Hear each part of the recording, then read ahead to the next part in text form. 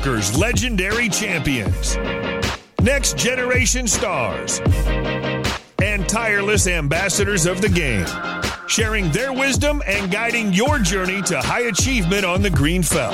This is Chasing Poker Greatness with your host, Brad Wilson.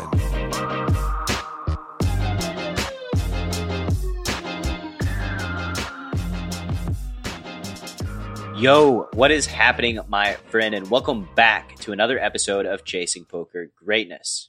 I'm your host, the founder of EnhanceYourEdge.com, Brad Wilson, and today I'm going to be speaking with Team Party Poker Online Pro and MTT Crusher, the dramatic degen himself, Travis Derrick. Travis is yet another shining example of quote-unquote making it in the modern poker world through hard work and a genuine love for the game. He grew up with a love for film and aspirations of making it in the entertainment business, but ultimately that ended up not working out. The entertainment industry's loss was poker's gain when Travis learned about a little niche called streaming, where he could marry two of his loves at the same time, performing and playing cards. In Travis's relatively short poker career, he has already had one six-figure score, with plenty more on the way. In our conversation, you're going to hear about the misery Travis went through working at Enterprise Rent-A-Car just a few short years back, how his family feels about him being a professional poker player. Shocker of the year here, not everyone is ultra supportive of a career playing cards, and how, despite initial hardships and struggles, Travis has risen up with an amazing following and some massive tournament scores. So without any further ado, I bring to you my conversation with the dramatic degen himself, Travis Derrick. Travis. Yes. I'm not going to call you dramatic degen. That's fine. Call me what DD, Travis, TJ, whatever works, man. Travis, this is a personal conversation. Gotcha. Mr. Degen. Yeah. So Mr. Degen, tell me about, I always love hearing the journey through poker and ending up where you are today. Mm-hmm. You specifically, I want to start a few years ago. Okay. In the struggle. Tell me about the struggle, what was going through your mind, and what you had to do that's led you to today. Yeah, man, it's a long answer. We got time. Yeah, that's what the greatness of podcasts, right? Yeah, I mean, all my 20s has been pretty much a struggle. I went to film school originally to study to be an actor. That was kind of always the goal. Why'd you want to be an actor? I just loved film. Film is, besides my parents, film is kind of like the main thing that's kind of shaped who I am today. It's had a really big influence on my life. And honestly, even now, I probably love film more than I love poker. Why did it shape you so much? Like what were some early experiences in film? I don't have a ton of specific moments. I just remember a lot as a kid, you watch a movie, regardless of what genre it is, and there's usually something you can take out of it on how to live a better life, whether it's corny, whether it's scary, whether it's depressing, whether it's happy. There's generally some level of morality involved that can have like a net positive on how you go about treating people. And it definitely, probably took it too seriously. I'm the type of guy that gets lost in all the characters, and when they cry, I cry, and when they get scared, I get scared. And in turn, I finish watching the movie and I spend the next 3 days thinking about it and thinking about how I interact with people and how I go about living my life. And once again, it turns into a positive influence. And because of that love, I wanted to be a part of film. And so I did one semester of business school, more to just kind of keep my grandparents and my parents happy, but realized that it didn't make me happy. And I quit and went to film school. How did that make your family feel when you quit? My parents have always been really supportive. They didn't fight me at all on it. They just want me to be happy at the end of the day. And they know that or they've always believed that I've been one of the types of people to, whatever I want to do, I can make a success out of it. So I'm really, really unfortunate in that regard. With my grandfather, it was a bit tougher because he's very old school. He's old fashioned. He grew up in a native reserve in a 1-bedroom house with 9 brothers and sisters, and, didn't have a college education and didn't see his first car until he was like 17, came out of poverty, raised a family from 20 years old, like that kind of old fashioned grittiness, made a success out of himself. So when he hears, I'm going to go to film school to be an actor, he kind of goes, this is the dumbest choice you could have ever made. And, we kind of had a rocky relationship for a few years, despite me being very, very close to all my family. So that was rough. And that was a learning experience in empathy for me. What about now? It's even worse. It's worse now. Well, our relationship isn't worse. His understanding of my life choices is worse. So like I was living in New Zealand 6 months ago. And then when I planned to move back, my mom told me that my grandfather was trying to organize an intervention for when I get home. And what? For my gambling addiction, Oh, brother. Yeah. And my mom put her foot down and was like, that's not happening. I want to enjoy having my son back, And so it never ended up happening. And my grandfather has been pretty good at just avoiding the conversation, but I can see it in his eyes that he really wants to confront me over it. So what I do is I just try and be overall like positive with how my life is going and upfront and honest, and only bring it up if he ever brings it up, And so to play devil's advocate, just a little, while, a few years back, like you quit poker, right? Yeah. You didn't exercise great bankroll management. Right. The struggle was real. So do you think that there is any merit in your grandfather having these fears for you? Of course. I mean, there's merit in that when you're talking about it with any poker player, because we all have our pitfalls, My pitfall at the time was certainly bankroll management and certainly just financial literacy as a whole. When I started playing full-time poker, I should have probably waited another 6 months and gotten, kept a job and kept grinding it up a little bit more. But I just got impatient because I hated my job so much. What was your bankroll when you went on your own? It wasn't a lot. I would say it was probably around 10K, and then maybe I had an extra couple grand in the bank. And, at the time I was living in Vancouver. So that's just not like a very sustainable budget. Very expensive city to live in. Very expensive city. I was lucky in that my rent was pretty affordable, but the overall lifestyle there can get pretty expensive pretty quick, And I don't think I really had a proper understanding of bankroll management besides despite the fact that, there was always those general rules of whatever, 300, 500, 700 buy-ins. Why not? I'm impatience, I think. I think I just wanted to, I got one big score, I won a tournament for, I don't know, it was like 8 or 9 grand. And I just went, well, I did it once. Why can't I do it again? So I kept playing, $100 buy-ins with a 10K roll. And that's just, a sure shot to failure. Plus it's your life roll too. So you totally also have you're also spending a lot of your winnings. It's not like that bankroll just is set aside and grows on its own. Exactly. And I also, at the time I was early in my Twitch career and I was doing really well with Twitch. So I just kind of expected things to just continue to improve and I would make more income off of that. And there was a lot of kind of naive expectation of success without actually, putting any level of work in or actually having any level of self-awareness to know what it takes to actually move forwards. And so, yeah. And the big one was just impatience. It was just like, I had always, I've been doing day jobs since I was, 12 years old. And I just always wanted to be my own boss. And I went, oh my God, there's an opportunity to be my own boss.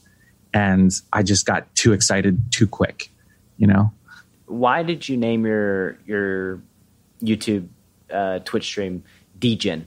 Like I get the drama part actually. Sure. Now. The drama part makes sense. Why, sure. Why the Degen?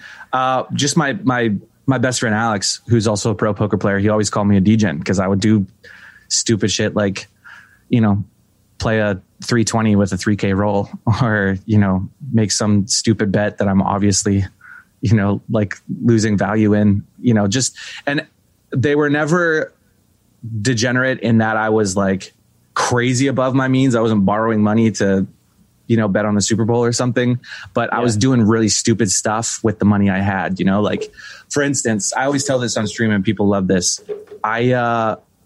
This was before I started playing poker full time. My buddy was Alex. He was playing a series in Montreal, and he was going by himself. And he's like, I'll let you stay in my hotel for free if you come, but you have to figure out your own way there. I literally had $600 to my name. It was enough to pay rent for the next month. I asked my dad to borrow money for the plane ticket to Montreal one way. I didn't bother asking for a return ticket. And I took that $600 and I went, all right, I'm going to play satellites and spin it up into a main event buy-in. And I got into the main event, punted my stack leading up to the bubble on day 2.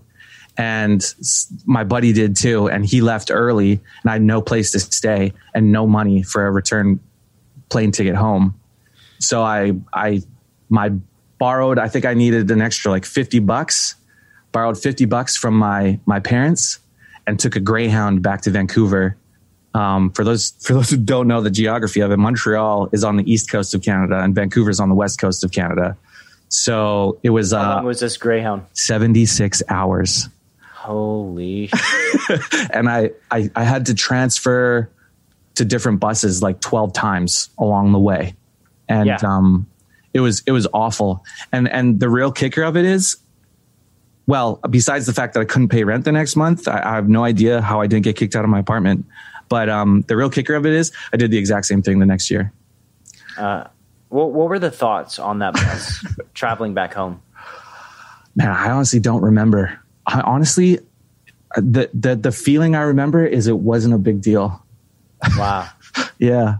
I was just like, I mean, obviously I was sad that I didn't get to cash. But besides that, I don't remember thinking like, you idiot. What do you make of that? What do you make of that now? Honestly, what I make of it now is it's a damn good story. Yeah. I don't even feel regretful or embarrassed about it. I think now it's a learning experience for me in discipline, with your cash for sure. Yeah. But overall, I kind of look at it, with a smile on my face. I don't think it was obviously a bad decision and it was a mistake, but sometimes you have to make stupid mistakes to have a good life, Sometimes the negative EV adventure outweighs the financial EV aspect of it. Now, where it can be really bad is if you do it without learning. You can constantly do it. Now, like I said, I did it the year after, stupidly, probably out of just desperation of wanting to like get out of the hole I was in. I was still pretty poor at the time. What do you mean by you did it again the year after? You took a Greyhound all the way across? This time around, I took a Greyhound to Montreal and tried to satellite in, got in, also busted day 2. And then I barely had enough money to Greyhound back, and I Greyhounded back. Oh my God. I was just like, I've done it before. I can do it again. Screw it. Let's just do it, And this time around, I went in consciously knowing it was stupid, but I didn't care. I was like, I want to go. This would be a great success story if things work out. Yeah. Let's just do it. Do you think that has any effect or had any effect on that decision-making process? Like your love for movies, right? Mm-hmm. And how the hero comes out on top. Mm-hmm. Like this is just how it works, right? Yeah. Like, and of course in poker, there is this allure mm-hmm. and this possibility. Like mm-hmm. it does happen to people. Like it, do you think that played any part? 100%. That's why I like MTT so much, is I'm a glory chaser, prestige. Prestige is probably a bit of a strong word. Like I don't care about the fame aspect of it, but I just want the glory. I want the glory, and MTTs are a perfect game for that. It's all about the glory of that number one spot, and that's definitely, I don't remember it well, but I definitely remember thinking, this is a great story.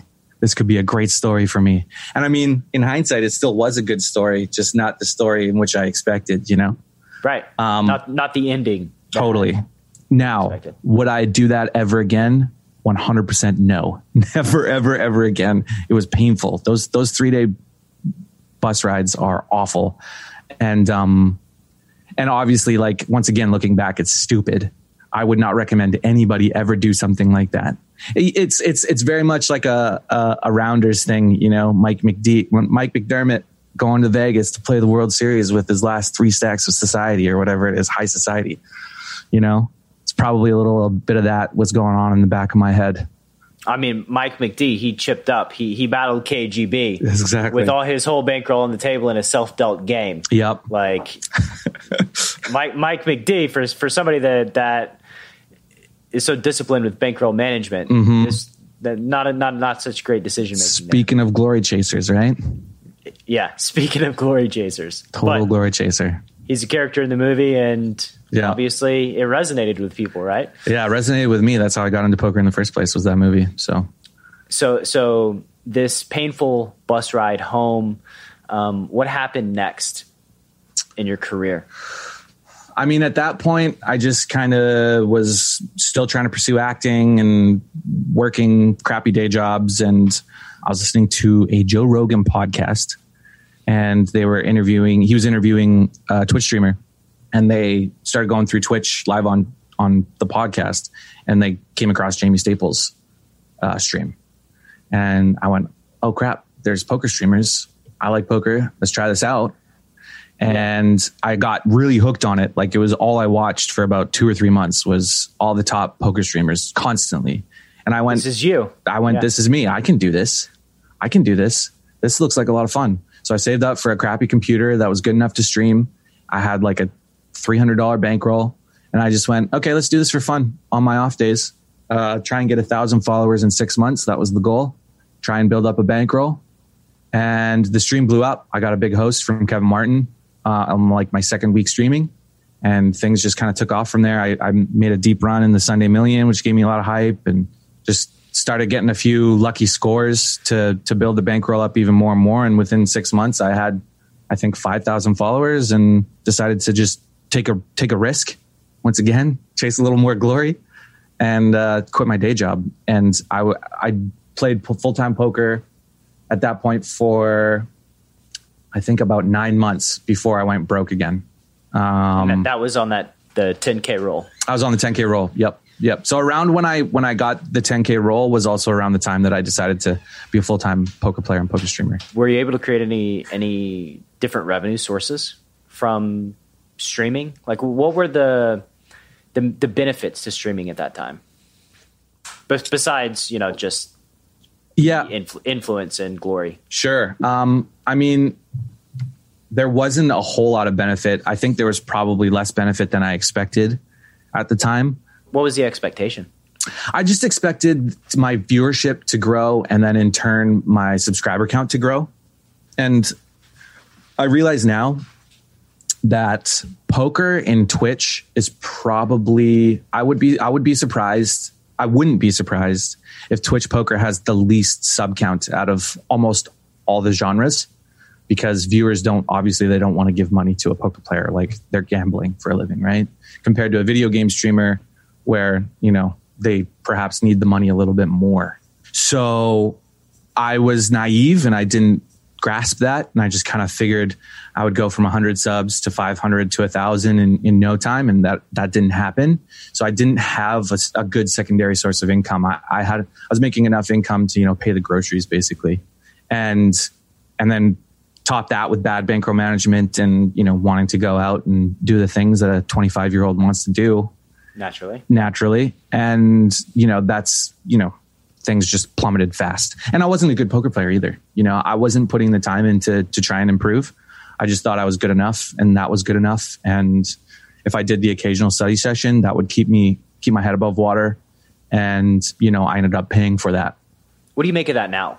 Like, looking back, just naivety? I think it was ego. I've definitely got an ego. I've got a pretty big ego. And naivety, there's that too. And laziness. I'm a pretty undisciplined person, and I'm still trying to live a disciplined life, but it's very, very difficult for me because I've never truly understood what that means. I've never in my life, I've had little moments where I've been well disciplined and it's paid off, but I've never been consistent with it. And like, I think a lot of people don't realize how much discipline is involved with being a successful poker player, at least online. Perhaps, I mean, this is no knock at live players, but perhaps you don't have to study as much in a live setting as you do online. Personally, I just think that obviously the fields are tougher. Yeah, it's like there's a trade-off. You know, live you get 35 hands an hour. You get so much more volume online. But yeah, the games are more complex. The games are tougher. Yeah, I mean, like you can have a successful live career and like never look at PO Solver ever.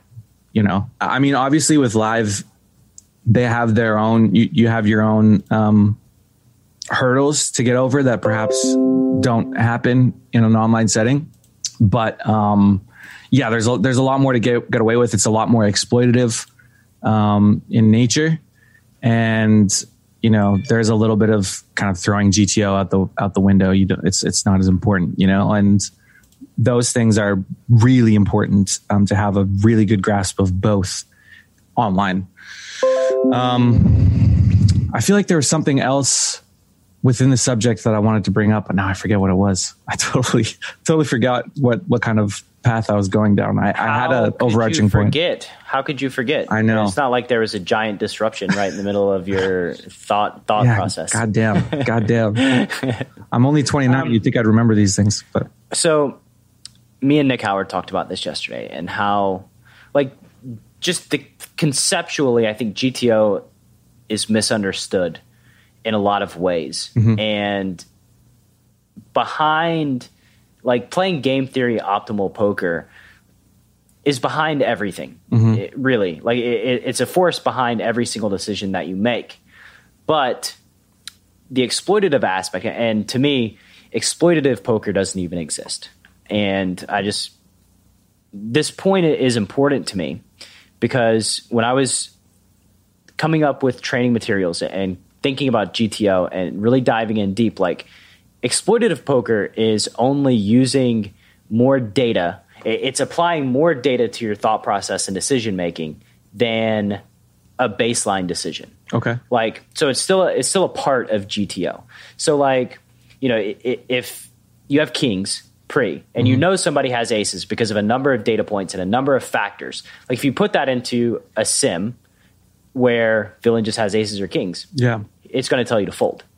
However, if you don't put that in, it's never going to tell you to fold, right? Right. So, like, it's all a big part of the same process. And I have no idea where I'm going with that. I just wanted to make the point that, like, poker's data driven, and like, for the people watching in the audience right now, like, don't get locked into this, like, GTO is king or your perception of GTO by putting a random situation into a solver, it's spitting out a result and saying, oh, this is what I need to do. Because in almost every case, that's not what you need to do. Sure. I guess my main argument is that when you are learning about poker, I think it's going to be a lot longer of a journey, or perhaps even harder of a journey, to try and learn from an exploitative standpoint. Whereas GTO is such a great foundation for you to understand how you're supposed to play poker properly, that it's really easy to deviate once you also start learning about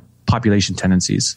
For baseline, you know, I'm cool with baseline. Like, I'm cool with hand charts for baseline, right? But they're baseline. They're not the gospel. Yeah. Like, so when you naturally progress, you start seeing these things, and you know, you start asking yourself, should I deviate? Well, the GTO told me not to. Yeah. The sim that I put in, and then you don't. Well, if you're of the religion of GTO and you don't deviate, then you might as well consider yourself just as bad as the guys who never learned GTO in the first place. Honestly, like you said, like that baseline, I think. In my opinion, you're perhaps even undervaluing the baseline. I think the baseline is insanely important, because if you don't have that, it would be hard for you to even understand or properly grasp how to exploit your opponents, because you don't have a proper baseline. I mean, perhaps a live player could argue that, because there's a lot of live players who have never studied GTO at all. I think Bryn Kinney said he's never opened a solver. Right. Pretty recently. There you go. Yeah. But his life has been beyond swingy too at the same time. You know, it makes you wonder if maybe he had opened up a solver a few times, would his life be as swingy as it is? But that's the lifestyle he likes, and it's worked out for him. The issue I have with like a story like Bryn Kinney's is that I don't think it's good for most people, you know, and there's probably a lot of people who want to play poker and live the lifestyle that Bryn Kinney has. You know, they want to follow and he by his example. And I think a lot of people are just going to end up falling flat on their face, and it's going to end up really, really bad. You know, not that Bryn Kinney has any responsibility to try and, like, you know, be a better role model or anything like that. That's not what I'm saying. But I just think, like, I guess overall he's just a bad example, honestly. It's social proof of a thing, right? Yeah. Like, it's just the question, and it's not going to be answerable, is GTO the most efficient way to learn a baseline strategy? I think when you get to the heart of it, that's the question. Yeah. And it's very hard to answer. Like, is there a more efficient path to learning a baseline strategy that leads you to the other things in a faster and more efficient way? Yeah. I mean, to me, I think the answer is online 100%. And I think live, it's a little bit murkier because it's just not as necessary. It's almost more important to know how to exploit your opponent, because that's where you're actually going to get max value, is not necessarily from a GTO standpoint, but knowing your opponent's weaknesses and, once again, exploiting them for it. Right.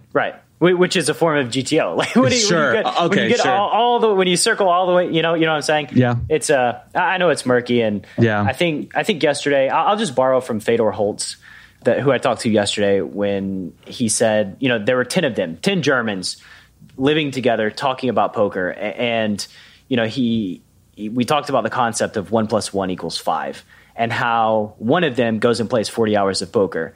And then they talk about poker for an hour, and that 40 hours is distilled into that 1 hour. Mm-hmm. So they all are playing 40 hours a week, and they're all discussing it. So they're getting like 400 hours in experience every single week. And that allowed them to just, you know, those 10 guys were 10 of the top 100 players in the world. Yeah. And that just isn't a coincidence, right? Right. Like, you know, that was their process. But anyway, I think in a live setting, like, that's probably the best way to go about it. Mm-hmm. Find somebody that's also exactly like you, have these discussions, share that wisdom, and grow together.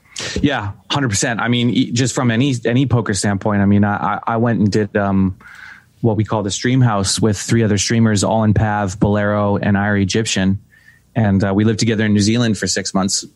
And I probably grew more in those 6 months as a poker player than I ever have. And that's not to say that I didn't have a community of people that I talked to. You know, my best friend is a professional poker player, and we talk about poker all the time. But there was something about being in proximity with other poker players every single day, day in and day out, constantly, where almost all we were ever talking about was poker, that your growth, without even noticing it, just becomes exponential, you know? Yeah, you can't help but grow. You can't help it. So for anybody out there who's trying to figure something out on how to grow with poker, like, if you can get a couple of friends that you can spend a good amount of time with talking about it, you won't even realize how much you've grown until you look back, you know, a year later and realize, holy crap, like the growth was insane compared to when I was on my own. Right. Mm-hmm. And there's always these disclaimers, right? It's like with every hack, there's a disclaimer you have to, like, the people that you choose the right people. Sure. I mean, it's the wrong people. Totally. It can be detrimental. Like, if you choose negative people that are always tearing things down, that just love to argue, that don't love accepting input, that don't want to grow, that, you know, questioning things is fine, but getting entrenched in one side of an argument without listening to anything else is not good. And that stunts growth. And it's detrimental to everybody. So find people who are open to learning, want to be a sponge. Mm-hmm. Those are the type of people. The people that are resistant, get out of here. Like, just can't have it. And if you can help it, try and be around people who you think are better than you in certain aspects of life too. They don't have to be an insane amount better than you, and they don't even necessarily have to be better than you in poker. But if they have some level of experience in some aspect of life that benefits you, it's you end up soaking that in like a sponge, you know? Like all my friends that I talk to on a regular basis, you know, some of them I consider myself on the level from a skill perspective, but then in other aspects from maybe content creation or just health or, you know, self-awareness, etc. All of those things are really, really important to be a good poker player, you know? Yeah, they go together. And they do. Almost everybody has something to offer. If you're patient and willing to listen and willing to dive deep. I genuinely believe that. Yep. Definitely. So on your path, okay. We went way off track. So you went broke. Right. You had to get a job. Now let's start there. Sure. Go from there. So, I mean, I had been tiptoeing around the idea that I was probably going to have to get a job for about 4 or 5 months before it actually ended up happening. And it was more my ego. Once again, we keep talking about that. It was my ego that kind of stopped me from doing that, just out of pure embarrassment, you know, having to face my audience, especially being a, you know, public figure. I wasn't huge, but I still had a community, and having to tell them that I need to go get a day job. My ego couldn't handle that. And so I avoided it for a really long time. And if I had gotten a job when things were getting bad, I probably would have been able to continue streaming and playing poker at some level, but I didn't. And then finally it all kind of came to a head, and I had to quit. I had to quit playing poker. I had to quit streaming poker. I had enough money to pay rent for a month. And that was it. So I had to put my foot down, and it was one of the biggest learning experiences of my life, and perhaps even one of the most embarrassing experiences of my life. But I'm glad it happened, to be quite honest, because it made me realize how important humility is, how important self-awareness is, how important it is to swallow your pride and just admit defeat. And defeat, I think a lot of people almost equate defeat to your life being over, you know? I certainly felt that way when I was thinking about whether or not I should quit. I was thinking, well, what do I do now? You know, and I was 27. Like, I still have another, hopefully 70 or 80 years, you know? And it was hard. There's no denying it was hard. I spent 6 months going back to a job that I hated, doing graveyard shifts as a security guard, with a manager who was awful. He was probably the worst boss I ever had. And, you know, I was very depressed and still embarrassed. What'd you hate about your boss? Well, he was, he liked to micromanage. So he was an insomniac. He had a problem sleeping, and for some reason he thought it would be okay to monitor the security cameras from his laptop. And so if he caught you doing something wrong at 3:00 in the morning, he would call you and threaten to fire you if you didn't fix it. And it wouldn't be anything egregious, like you're not doing your job. It would be like, you missed that thing. There's a piece of garbage in the hallway in building B. Oh my God. How could you not have seen that when you were doing your route? If you do that again, we're going to have a problem. You know, stupid stuff like that. And never, ever, ever did he say at any point, good job. That was a good shift. Well done. It was always calling you out on your mistakes. And it just ended up creating a horrible work environment all across the board. Nobody liked him. And he was a problem for the company. But because he was, he had seniority, nobody really got rid of him. From an autonomous poker player perspective, I would say that's like the worst. That's the worst situation, from like totally free to not free at all. Totally. And then not only that, but I was doing graveyard shifts, which I don't like doing. And most of the time I was by myself. So I was lonely. I was just insanely lonely. And I had nobody to talk to, nobody to figure out, how to get through what it was that I was getting through. It was awful. It was awful, man. But it really made me learn a lot about self-control. That's huge. I kind of kept telling myself, if I ever got into the position where I could play full-time poker again, I would do it differently, and I wouldn't let myself succumb to perhaps some of my more degen tendencies. You know, a lot of people are like, what's the most degen thing you've done recently? And these days I'm pretty boring. Good. Yeah. Good. Yeah. Pretty boring. And yeah, that's with intent. Like, I would love to go and make hardcore gambles and go to the casino. And like, I would love to get into sports betting and stuff, but I forced myself to stay away from that because of basically what happened in those 6 months and how awful I felt. And I get wanting to hear the stories, Mm-hmm. the degen stories, because they're entertaining. Yep. But the reality behind most of those degen stories, and it's a film I've seen over and over and over again, is pain and suffering for lots of people involved. So fuck the degen stuff. It's suffering, it's pain, all wrapped up in itself that makes for great stories.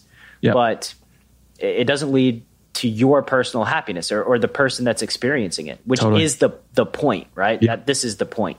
I want to go back to you being vulnerable to your audience. Sure. What was the reception? What did the feedback look like when you made the YouTube post that you were quitting? It was actually overwhelmingly positive. A lot of people really appreciated how honest I was, which I honestly didn't expect. I hoped for it. I hoped that people would at least go soft on me, but I really expected there to just be a lot of like, you loser, you know, a lot of people saying stuff like that and thinking I'm an idiot and all that kind of stuff. And there was a fair share of those types of people who just obviously they prey on your downfall and they celebrate in it. But majority of the community were incredibly positive about it. And it made me realize how much people appreciate vulnerability and transparency. Yeah, it's a great spot to be when you're vulnerable and transparent. Yep. Because it gives you the power to be you. Yep. It gives you the power to tell your truth. And I've thought about the vulnerability aspect a lot, just in life in general. And like, when you're vulnerable and when you share these fears and these things that are happening to you, there's no longer anything for anybody to find out. You lose that fear of like, oh, they're going to figure me out. They're going to find out that I'm a fucking fraud. Totally. That I'm a failure and I didn't make it, right? So like, you lose that fear. You empower yourself to be able to be you. Yep. And human beings can be so compassionate and so kind to when they see somebody's pain and somebody's suffering that, you know, I didn't know the answer to that question, but my feeling was that, you know, people want to pick people up when they're suffering, especially if they like you. And I would imagine if people are watching you all the time on Twitch, they most likely like you. Yeah, something's wrong with them. No, totally. I mean, once again, I've had some nightmare stories of some people, you know, trying to make my life miserable, but those are kind of the loud minority. You know, majority of people, especially in the Twitch poker setting, they just want to see you succeed. Right? Because that inspires them to succeed, because poker is a really tough game and most people aren't succeeding at it. So when they see a streamer make a big win, it's almost a win for them, you know, it gives them a little bit of hope. So when they hear that the guy who's been successful has failed, it puts them on their level and they feel for them. There's some empathy there, you know, and I think, and I didn't realize just how empathetic people could be towards the situation. And it was a really, another learning experience for me that I continue to practice to this day, which is transparency to an extent. I mean, there's obviously still things that I don't talk about publicly just out of my own comfort, but generally when it comes to how I feel about my life, my progress, how things are going, things that I'm missing out on, or things that I want, that I desire, being honest with that to an audience is really, really attractive. And it's honestly in many ways therapeutic for myself. So being able to express those things to an audience and have them respond in kind, there seems to be like this, you know, reciprocal therapy kind of going on, if that makes any sense. Oh, for sure. I mean, there's never any scene that happens in any movie where shit doesn't fall apart. And affects people and their life falls apart. And then, you know, this is a character arc for the hero. Every time shit falls apart, there's problems you got to deal with. You got to pick yourself up. They hit 100%. Rock bottom. And from like a psychological perspective, you know, you can imagine a picture of a baby crying and imagine a picture of a man getting angry. and think about which one do you have empathy for? Which one do you want to help, right? You want to help the vulnerable baby. This is like, so lots of people go about, they just go about things in a way where they feel like they're protecting themselves. Totally. It's counterproductive. And this thought also just came to mind. There's this thing that I think of when being vulnerable or transparent is that it's hard for anybody to use that against you. You know, like you can't be hurt when you're not avoiding it. You're facing it head on. You know, so not blaming failure on externalities, even if maybe perhaps there were something on the outside that did influence your failure. Regardless, just like taking full responsibility for it is massive. I think about this moment. I had a day job where I was told to look after, I was told to stir something at a restaurant. I was working in the back of a restaurant and I forgot to do it. And it ended up getting overcooked and it was ruined. And one of the cooks started screaming at me. And I just went, look, I fucked up. I'm sorry. Like, it's totally my responsibility. And I totally like betrayed your trust in me. And that was dumb. I'm so sorry. And he instantly stopped screaming at me and was almost surprised that I actually like took responsibility for it. And then he just went about his day. And I found him wanting to talk to me more after that. You know, like he gained a level of respect for me, you know, and just, it was a busy night. Maybe I had forgotten about it because I had so many other things to do and, you know, it's not my fault, blah, blah, blah, blah. But they don't care. Just be a man or be an adult. You know, you could be a woman too. Just take responsibility, own up to whatever it is that's going on, and it'll make you a better person. And nobody can use that against you. Yeah, it's the ending of 8 Mile. It's B Rabbit. Totally. You know what? I think about that. I think about that when he's late to his work and his boss is like, "What are you doing?" He goes, "I'm sorry, it won't happen again." Finally. He takes responsibility. I honestly, I think about that scene a lot. There we go. There's an example of like a movie that's formed me. It's not exactly a favorite movie of mine, but I do think about that moment where he keeps showing up late to work and saying it's not my fault. And he finally goes, I'm sorry. I was late. That was stupid. And the boss goes, oh, okay. And like, yeah, the final scene, right? Where he talks about all the things, all the shit where he's completely vulnerable. Yep. And then the dude's like, oh shit. Like he has nothing to say at that point, right? Like, what do you do? How do you combat that? 100%. What is up, my loyal Chasing Poker Greatness listener? Coach Brad here, and I just wanted to take a moment to ask you a simple question. How many times have you heard my guests and I speak passionately about the benefits of poker coaching? You get to expand your poker network, receive expert feedback you can rely on, and have your burning questions answered by a trusted mentor. Which brings me to the Poker Power Hour, a series of 100% free, live 1-hour poker webinars, masterclasses, and hand history breakdowns that kick off each and every Wednesday evening at 8 p.m. Eastern Standard Time. The Poker Power Hour will be led by me, Coach Brad, as well as some of your favorite Chasing Poker Greatness guests. It will be your weekly guide for helping you plug your leaks, skyrocket your poker growth, expand your network of crushers, and inevitably win more money on the green felt. The Poker Power Hour is premium content and live only. There will be no free replays or view on demand, and the content will eventually be released as paid training only. So head to enhanceyouredge.com, opt in to the Poker Power Hour, and get for free today what you'll have to pay for later. Once again, to catch the Poker Power Hour every single week, head to enhanceyouredge.com and join the email newsletter. Now, back to the show.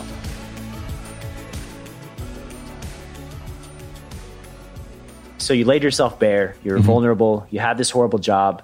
How much money did you save before you came back? What was the catalyst towards saying, let's fucking do this thing? Yeah, well, this is where when people ask, I kind of feel bad because they're hoping that I went, I worked hard and I saved up all this money and I just started going at it again. But really, I just got really lucky. So we were talking about this before the podcast about having connections. You know, one of my best friends still believed in me. And the occasional Sunday, he would stake me for some mid stakes and low stakes MCTs. He staked me for a $27 scoop event. And I took first place money for like 35 grand and I got to keep 40% of that. So I did have, So I did have a few bucks saved up after that. Just like what I think I had like 4 months rent saved or something like that. Well, no, I didn't actually. Yeah. I think I just had like that 14K plus a month's rent or something. And I went, okay, I'm going to go full time again.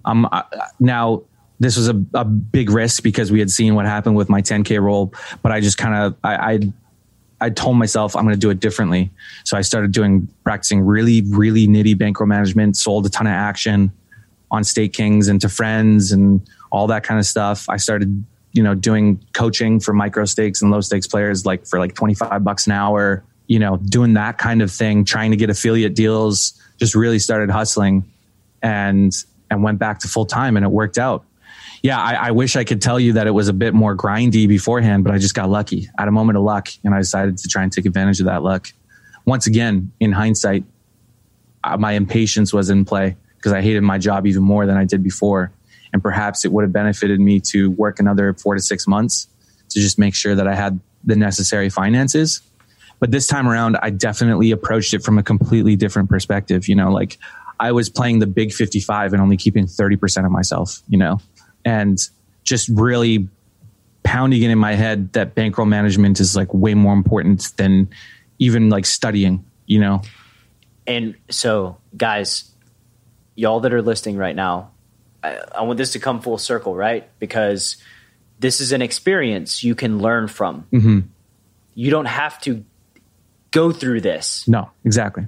To learn from this man right here who went through it, right? Like this is the Fedor Holtz thing. You can absorb his experience, internalize it, self-reflect on your own ego, and then use it to move forward as a better person, like as a more complete poker player, as a poker player with a higher chance of success. Yeah. I just want to point that out. I'm glad all of these things that happened to me happened, but I wouldn't wish it upon anybody who's trying to go along the same path that I'm going. I would hope that they would listen to what happened to me and completely detour, go around whatever the dumb stuff that I ended up doing. It's receptivity. Right? Receptivity. Be receptive. Patience, incredibly conservative bankroll management, study, and keep your job until you have 6 months expenses in the bank account, not in your bank roll, in the bank account. Those are things that I had to learn the hard way on a very, very rocky path. And I got to say, I've really only had it instilled in me over the last year, and it took me that long to figure it out. It took me basically 3 years of success and failure and huge peaks and really low valleys. And that doesn't need to happen. It doesn't. No, you have two options. You can be receptive or you can hit your own rock bottom. Totally. Which path is easier? Which makes more sense? Yep. The choice is y'all's. And the thing about hitting rock bottom too is a lot of people don't recover from it. At least from a poker perspective, most people just quit and move on to something else, which there's merit to that because not everybody can be a poker player, but it doesn't have to happen. No, it's not etched in stone that has to be your fate. Right. You have power and control over it. Yep. But I think that looking at avenues like this and just hearing this story is for anybody that's struggling like you were, should be so eye-opening to them. It should resonate, hit home. These are the best students, the students of life that are teachable. Yeah. They just, there's no reason to make things hard on yourself, right? Totally. Why suffer when you don't have to? Right. And at the same time, if there's anybody out there who is suffering, it does get better, but you need to make sure that you work towards making it better. There's definitely a good period of time where things were really awful for me. And I had a woe is me mentality, and it never got me anywhere good.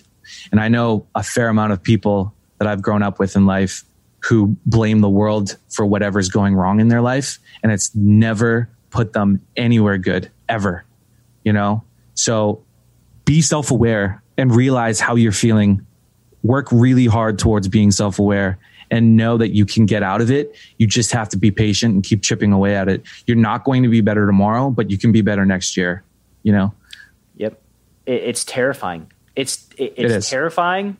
and empowering to know that you're a master of your own fate. 100%. Yeah. And you just have to accept that. Yep. Like, you know, it's a mindset issue. Yeah. That's the thing about poker, you know, is that like you make your own luck. You really do make your own luck. It's just about how, in my opinion, I think the most self-aware are the most successful. It's about understanding where you stand and where you need to be, you know? Yep. Okay. So we've covered the downswing. We've covered the bad. Yep. Let's get into the good. Team party poker. At what point does team party poker happen, and how did that come about? Sure. So when did this happen? So I went back to playing full-time poker, July of 2017, and come January of 2018, I'm on a pretty nasty downswing, and I'm just trying to figure out what my next step is. Do I need to move down in stakes? Do I need to get a job? What's going on? Things are still fine. It's just I had to make some hard decisions, right? Once again, learning from my mistakes. I wanted to make sure that I nipped it in the bud before it was too late. And the universe kind of responded. I get a call from Jeff Gross, who's a pretty big streamer on the platform. And he said, yeah, we're starting up a team at Party Poker and we want you to be a part of it. And I'm not religious, but I was like, oh my God, thank God, you know? and you know, him and Jamie and Patrick Leonard and I talked a little bit, and I figured this would be a great fit. They had some really big plans on changing their platform, how they go about marketing their site, and also, you know, making big upgrades to their tournaments schedule, to their cash games, to their software. Like they really wanted to be a competitor with Stars, and perhaps even be at the top of the mountain at some point or another, which I personally believe they will. And I'd always been about wanting to rep companies that I only believe in. I wanted to make sure that if I took sponsorships, I took it with a level of integrity, and there was just no way that I could say no to a site like Party Poker. On top of the fact that, you know, I need to make a few extra bucks, so it just kind of all worked out harmoniously. It was really good timing. So it piques my curiosity. I don't know if you can talk about a contract. Like, what's the benefit of being a Team Party Poker Pro? Right. Like the patch. What do you get? Well, there's a few things in my opinion. I mean, obviously there's the pay. I can't get into specifics on that, but you know, but you do get paid for like, yeah, I mean, everybody's different. So I don't want to get too specific in case one guy's making less or more or whatever, you know? Right. Transparency, man. Radical transparency. Yeah. Well, I'm going to have to be very opaque here, but, so there's that. There is some level of, you know, I'd always wanted to know what it would be like to be a sponsored pro. So just from my own standpoint, perhaps from a prestigious standpoint, I thought it'd just always be cool that I could put a Party Poker patch on, whether it be live or online, and just say that like I'm a pro, you know? So there's that. But a big thing that I found really attractive was that this was going to be headed mostly by Jamie Staples, and we were going to be very content creation oriented. So they were going to give us the resources to make YouTube content, Instagram content, improvements in our stream content, and all work together towards collaborating towards more success for all of us. So like, it wasn't just going to be about promoting Party Poker. It was actually going to be about also promoting each other and trying to make each other more successful content creators. 1 + 1 = 5. Oh man, is amazing. And it's been pretty damn great. There's been some bumps in the road. You know, Jamie has a lot on his plate, and it's a lot of work. I'm actually amazed by how much he's able to handle all that work, managing all of this. But overall, it's been a really positive experience learning about the science behind content creation. There's a method to it that's actually has a pretty big learning curve, and it's interesting. Yes. Yeah. Yes. I won't get into it, but I could. It's a lot more in depth than most people consider until they do it themselves. Yeah, totally. Most people, I mean, even me, you watch a YouTube video and you don't really think much about what's actually being done behind the scenes. And there's a lot to it. Yeah. How many how-to YouTube videos do you have to watch on graphic creation and Adobe Premiere Pro, video editing, and thumbnails and meta tags? And this is all very boring to all of you that are listening right now. Yeah.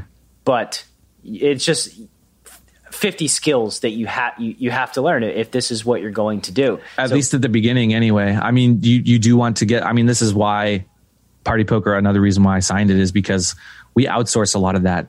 So it saves me having to deal with that hassle, and I can focus solely on being a good streamer and a good poker player, But for those guys starting out, I mean, how long have you been doing this? You've been doing this for a while, but I was looking like you really started ramping it up the last, 6 months, it looks like. Yes. I imagine a lot of that is you have to do on your own, right?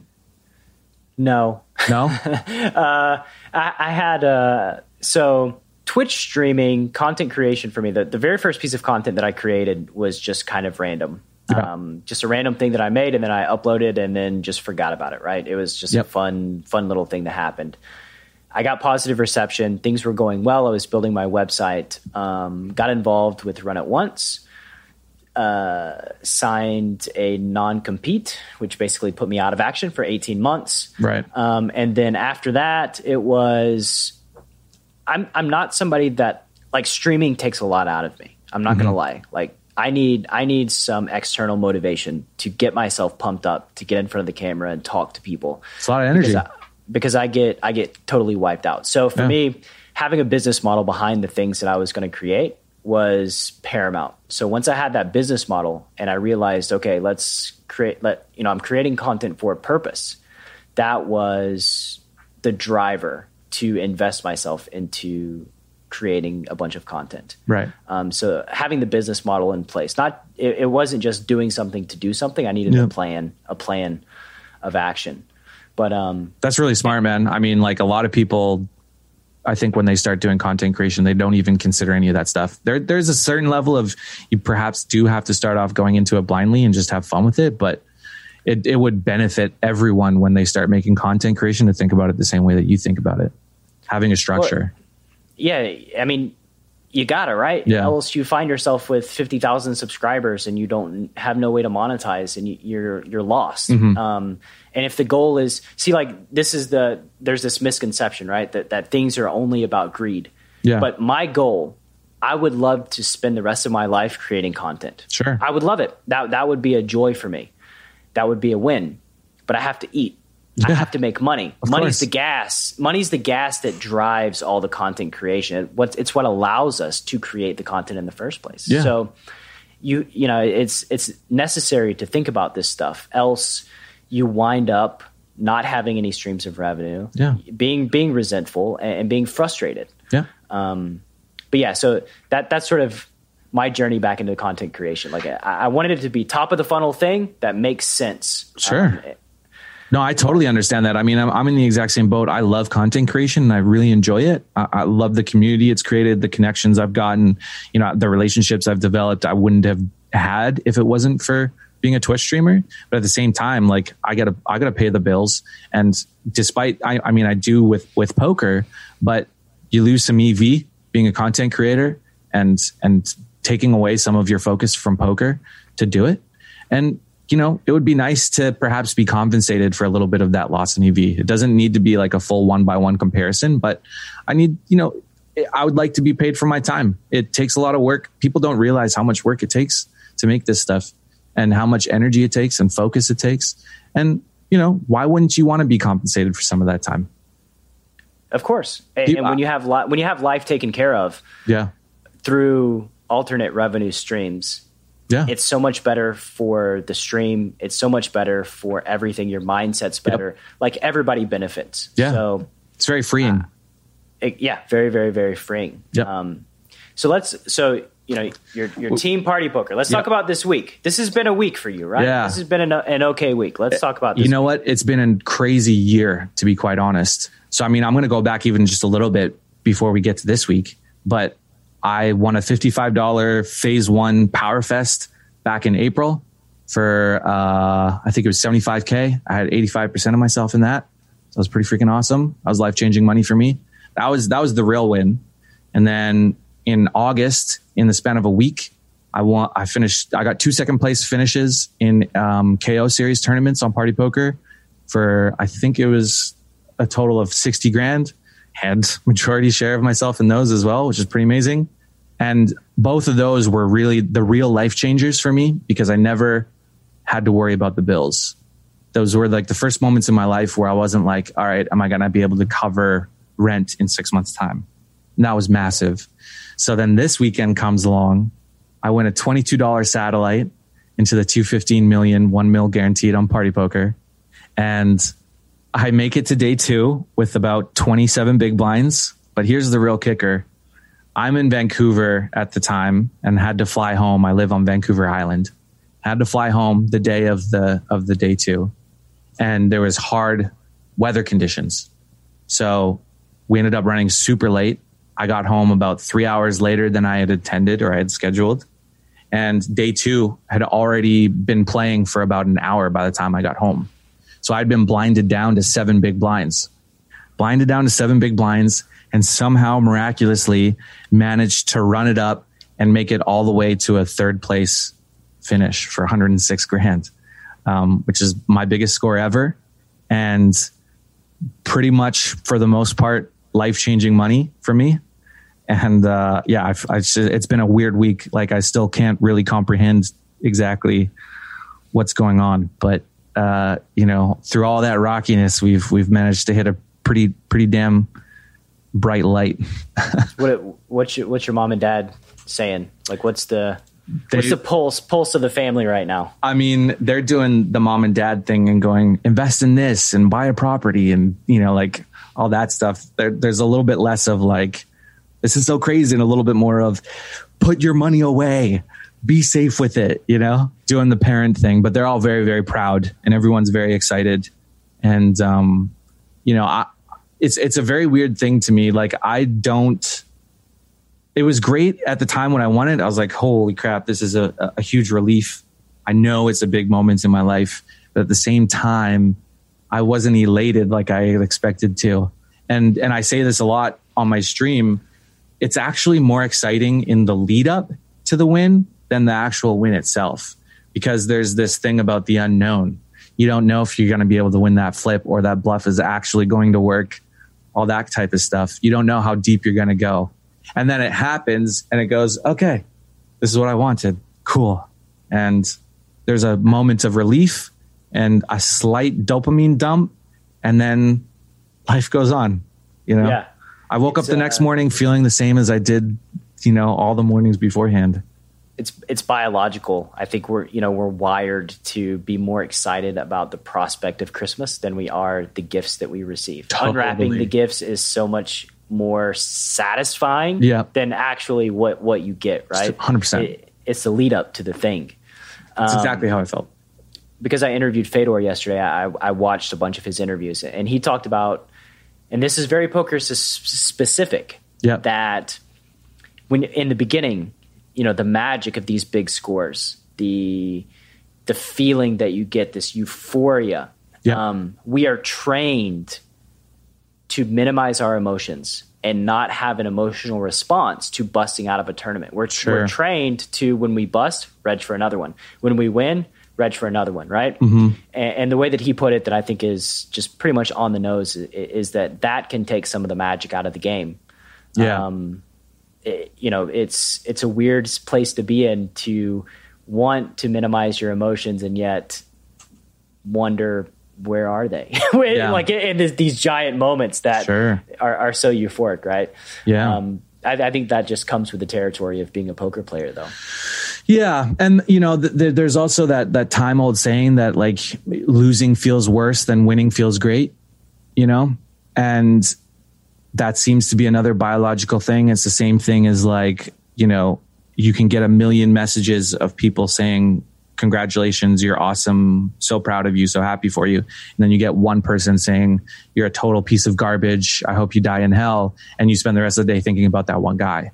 Yeah. What did I do to that guy? Why does he hate me so much? How do I get to like him? Totally. How do I get him to like me? Yeah. What is it about our biology that focuses so much on, the negative than the positive? Survival, probably. Survival, like we used to get eaten by tigers, so we had to notice differences. And it just, our brains just aren't made for modern day, and betray us in a lot of ways. That's probably what it is. Now, that doesn't mean that I don't feel great about the win. I'm aware of how amazing it is, but my lifestyle hasn't changed. It just means that, I'm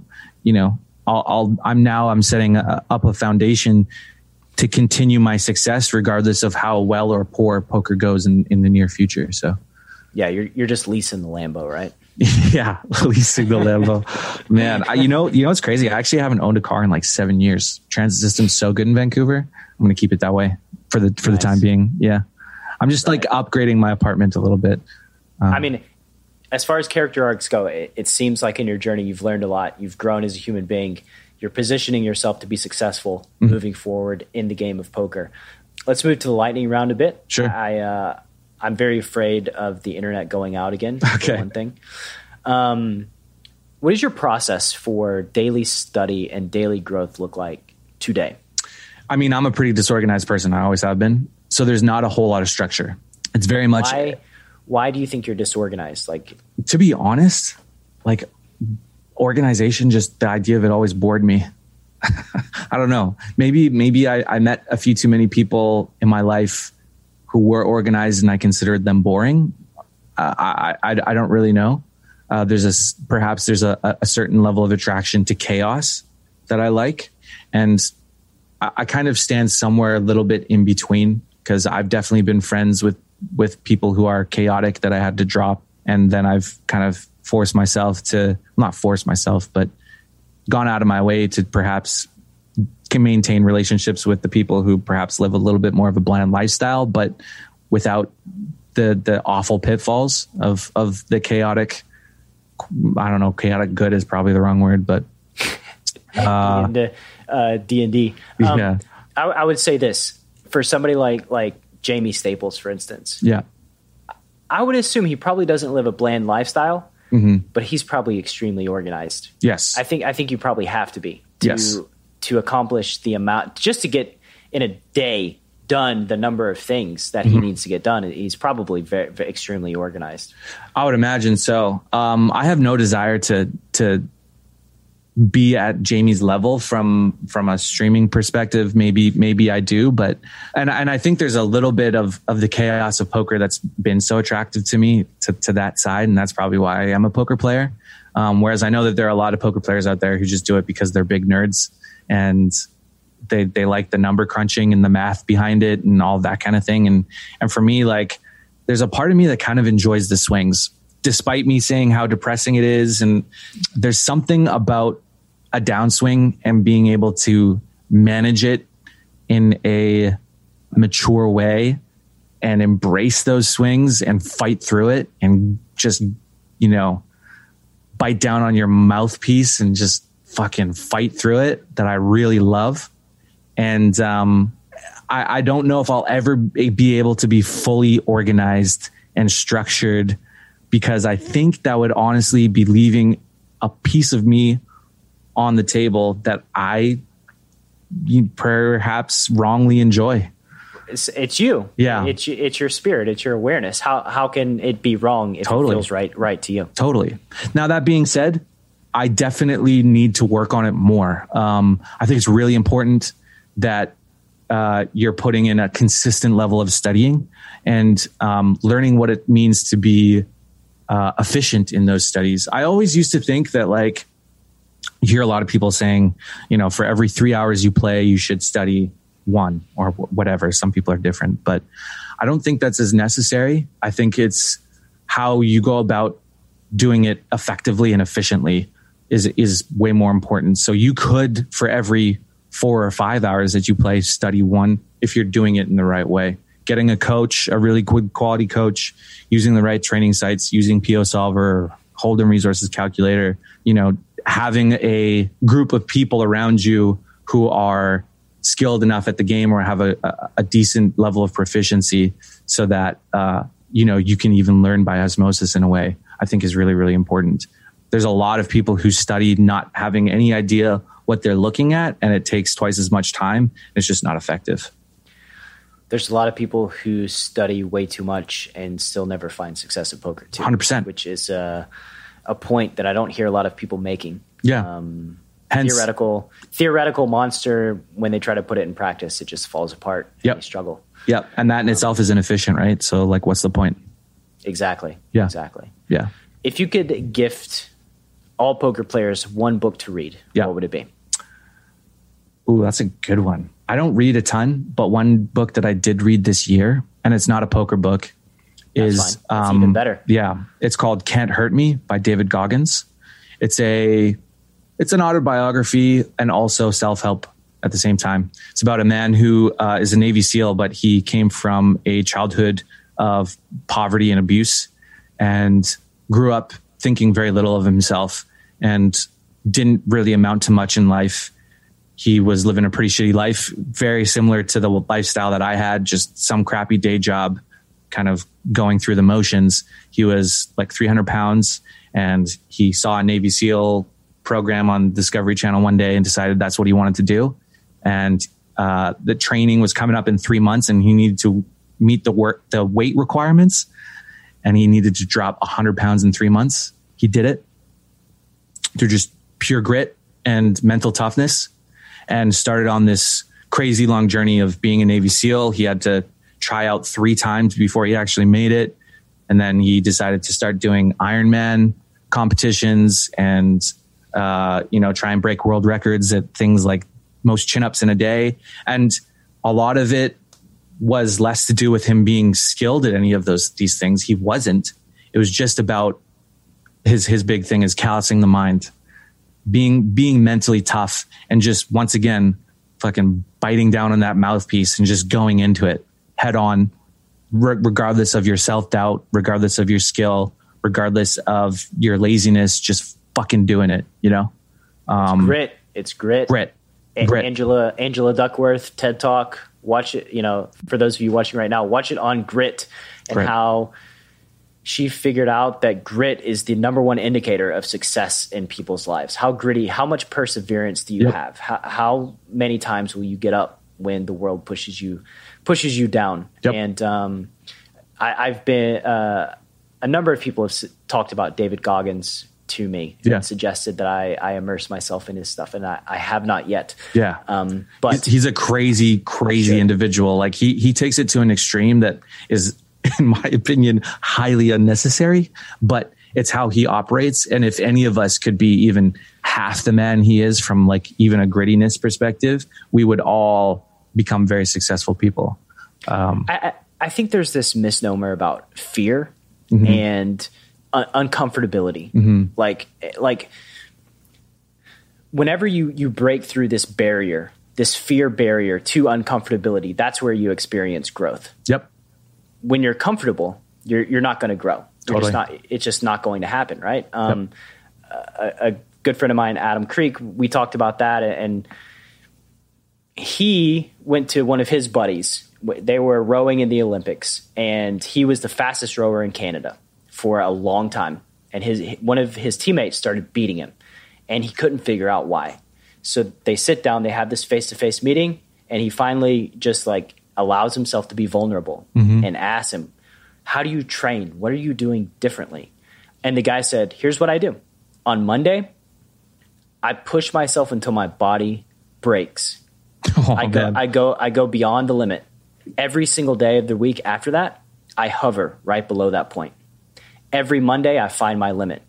And like, it's such a genius way to grow. Yeah. When you find your limit. Like I was punching the heavy bag and doing, 4 rounds, 5 rounds. I listened to that TED Talk. I went to the gym and I said, I'm going to fucking do this today until my body breaks. I did 9 rounds and like my knuckle starts bleeding. And I realize I'm selling myself short. Yeah, we all do. This was my capability. Totally. Why am I stopping at 5? So like figuring out that limit on a regular basis, that's the way, that's how you become, a superhero, a badass. 100%. And with that also comes learning self-awareness as well. It's been a big theme in my life the last few years, especially since going broke, is how self-aware am I really? And I think some people argue that that's something that is just naturally a part of you. I definitely believe that it's something that you can learn because I've learned it myself. I think about how I acted with people when I was 20 and how little I was paying attention to the way that they were responding to how I was acting and how I act with people now. And it's a complete night and day. And that's all my own doing. That has nothing to do with like some natural progression. That's me understanding who I am and the way I act and how I go about improving the way I treat people. And then, of course, treating my own life. You need to work towards what are your pitfalls and what are your strengths, and take notice of where those are coming into play in your day-to-day life. And that will give you that level of grit that you're looking for, being self-aware. Isn't it coincidental that when you were younger, you didn't treat people super well compared to now? Yeah. And on the same token, you also treated yourself a lot worse than you treat yourself now as well. Yep. It's definitely. Not a coincidence. Yep. This is, and just a lot of times your brain lies to you. I will say that as human beings, especially when you're in the gym and you're pushing yourself, your brain's going to tell you can't do one more. You can't do one more set. You can't do one more rep. You can't do one more round. Tell him to shut the fuck up. Yep. Or her. Yep. Because it's lying to you. Like you can do more. And like I genuinely believe that people ought to push themselves. There's something about being there's something about being an adult too, where you've set a lot of limitations. I think we can all remember moments where we were 13 years old. I can think of moments where I was like 13 and I'm doing a big run in gym class. And I just keep telling myself, like, you're capable of being the best in the class, and I end up finishing top 3. Whereas, I go do that in the gym and I go, I can't do 10 reps. And I end up doing 8, when you probably could. There's this weird thing about being a grown up where we start to set our own self limitations, perhaps too self-conscious about those things, Or it could be from a place of protection, Sure. Like think about your grandpa, right? Yeah. I would say that your grandpa, in his way, is protecting you. He's trying to protect you, but he also is trying to limit you as well. Yeah. Well, look, I forgot to mention this about my grandfather, is that I don't resent him for it, even slightly. I did in my early 20s. But as I become more self-aware and trying to practice being empathetic more and more with people, I realize that he's just a product of his environment, we all are. Yeah. Most people who don't understand poker are just products of their environment. My grandfather came from poverty. He had to really grind his way to becoming a successful person. He had to deal with a lot of racism. He's First Nations. He had nothing. What does that mean? First Nations. So like, I'm not Canadian. Native American, Native Canadian, like Indian, whatever you want to. Yeah. Gotcha. So he grew up on a First Nations reserve with no money, very little education. Like I said, he didn't even know what a car looked like until he was like 16, that level of poverty. And he had to grind his way through the muck for many, many years before he became a respected member of his community and a successful person. And to not, obviously, when you come from that kind of a place, you have a hard time understanding that like you can make a good income slinging dick jokes on the internet and playing cards. I understand that. That's a very different world than the world that he's ever seen or understood. So I don't hold it against him, and I still love him all the same.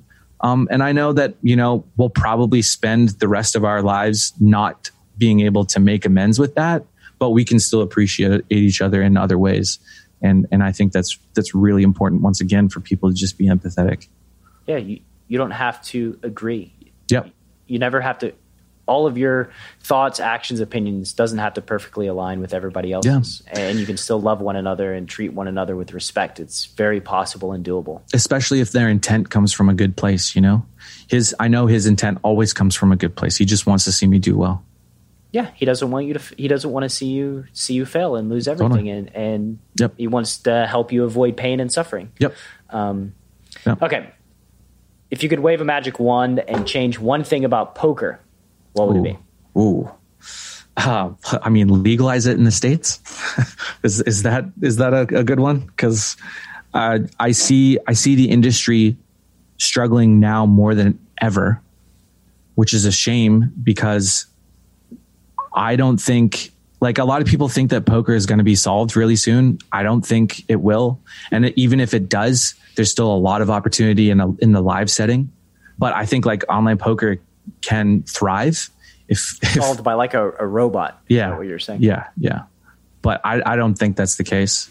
And I think that we could have like another, not quite the moneymaker boom, but another boom if they could just legalize it properly in the States. It's unfortunate that corruption has really dictated the health of this ecosystem.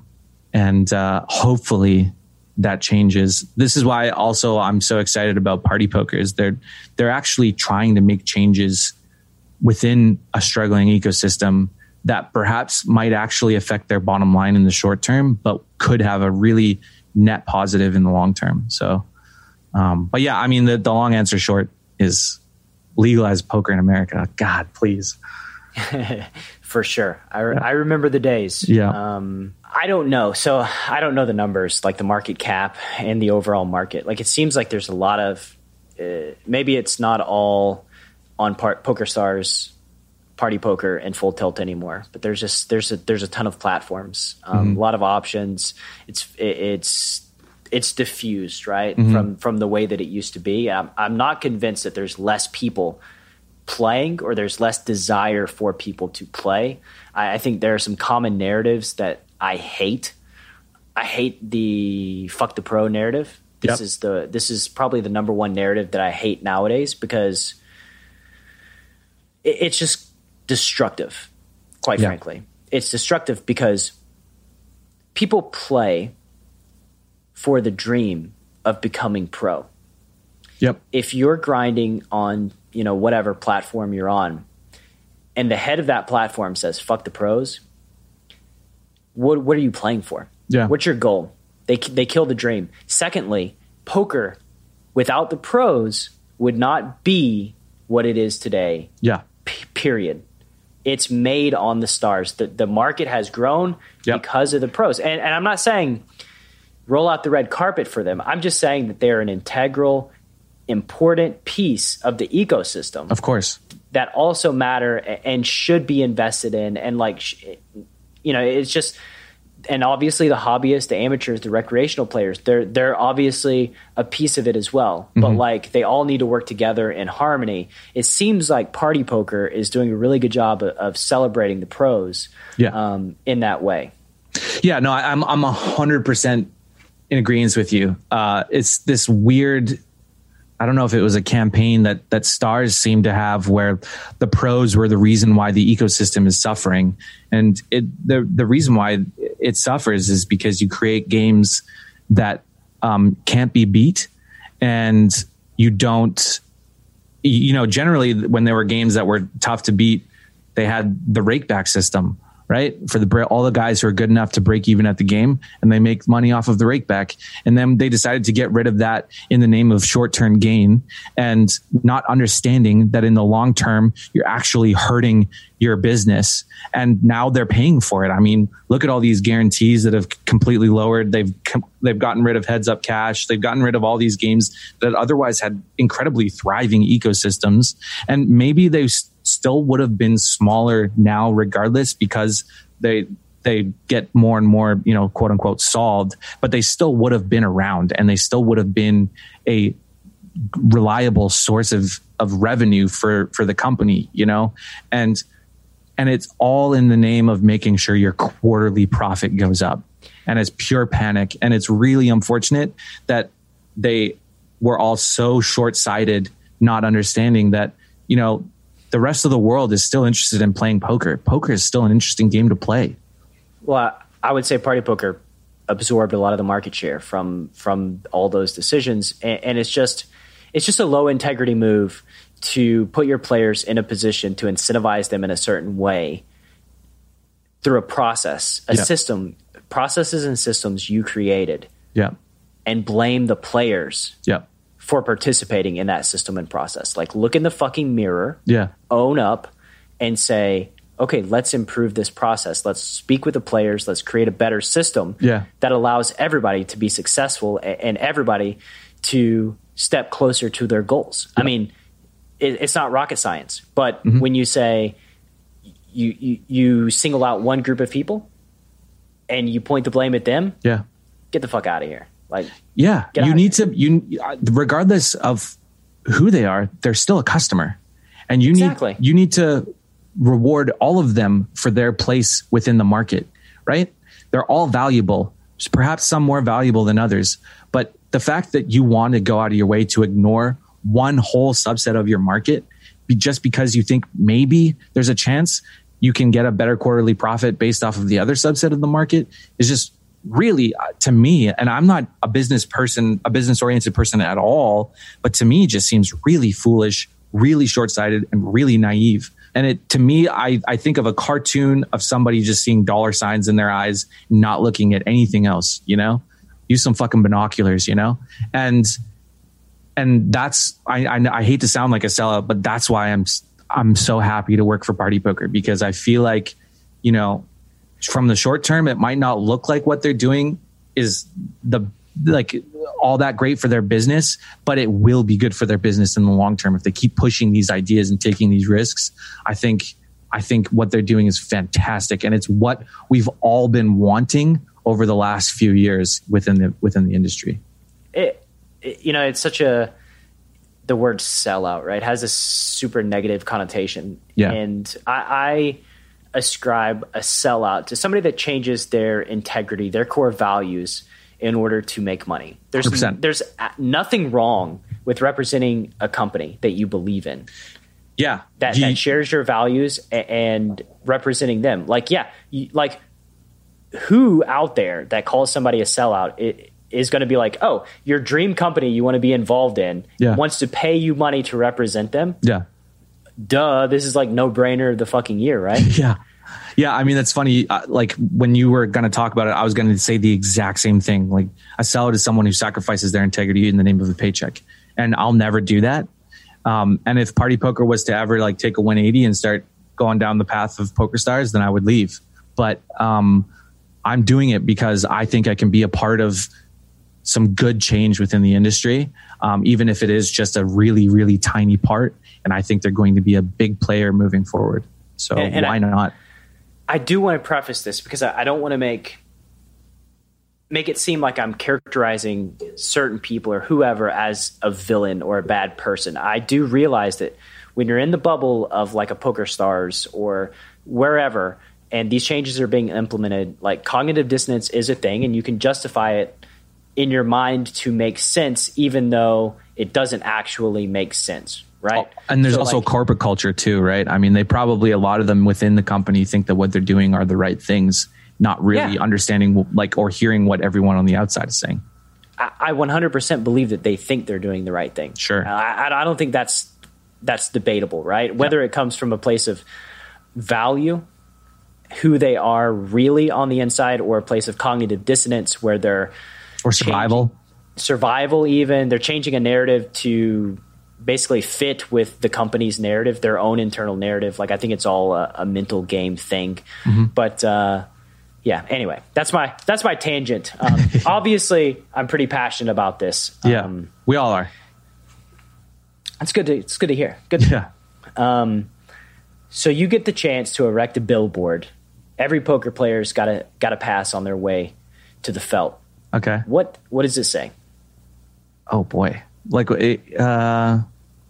in what context? Like a billboard for what? Anything. You. I mean, you could whatever. You could put whatever you want on it. Promoting me, basically. Just a piece of wisdom, typically, like something that a daily reminder. Man, I've never been asked this question before. I don't even know. Geez, that's really, really good. Really, really good question. I mean, I don't have any, proverb or saying. I think, and we've talked about this a lot, and it's a big theme of my life, but something to do with practicing self-awareness, I think, is one of the most underrated and incredibly important things that anybody can do for themselves, no matter what aspect of life that they're in.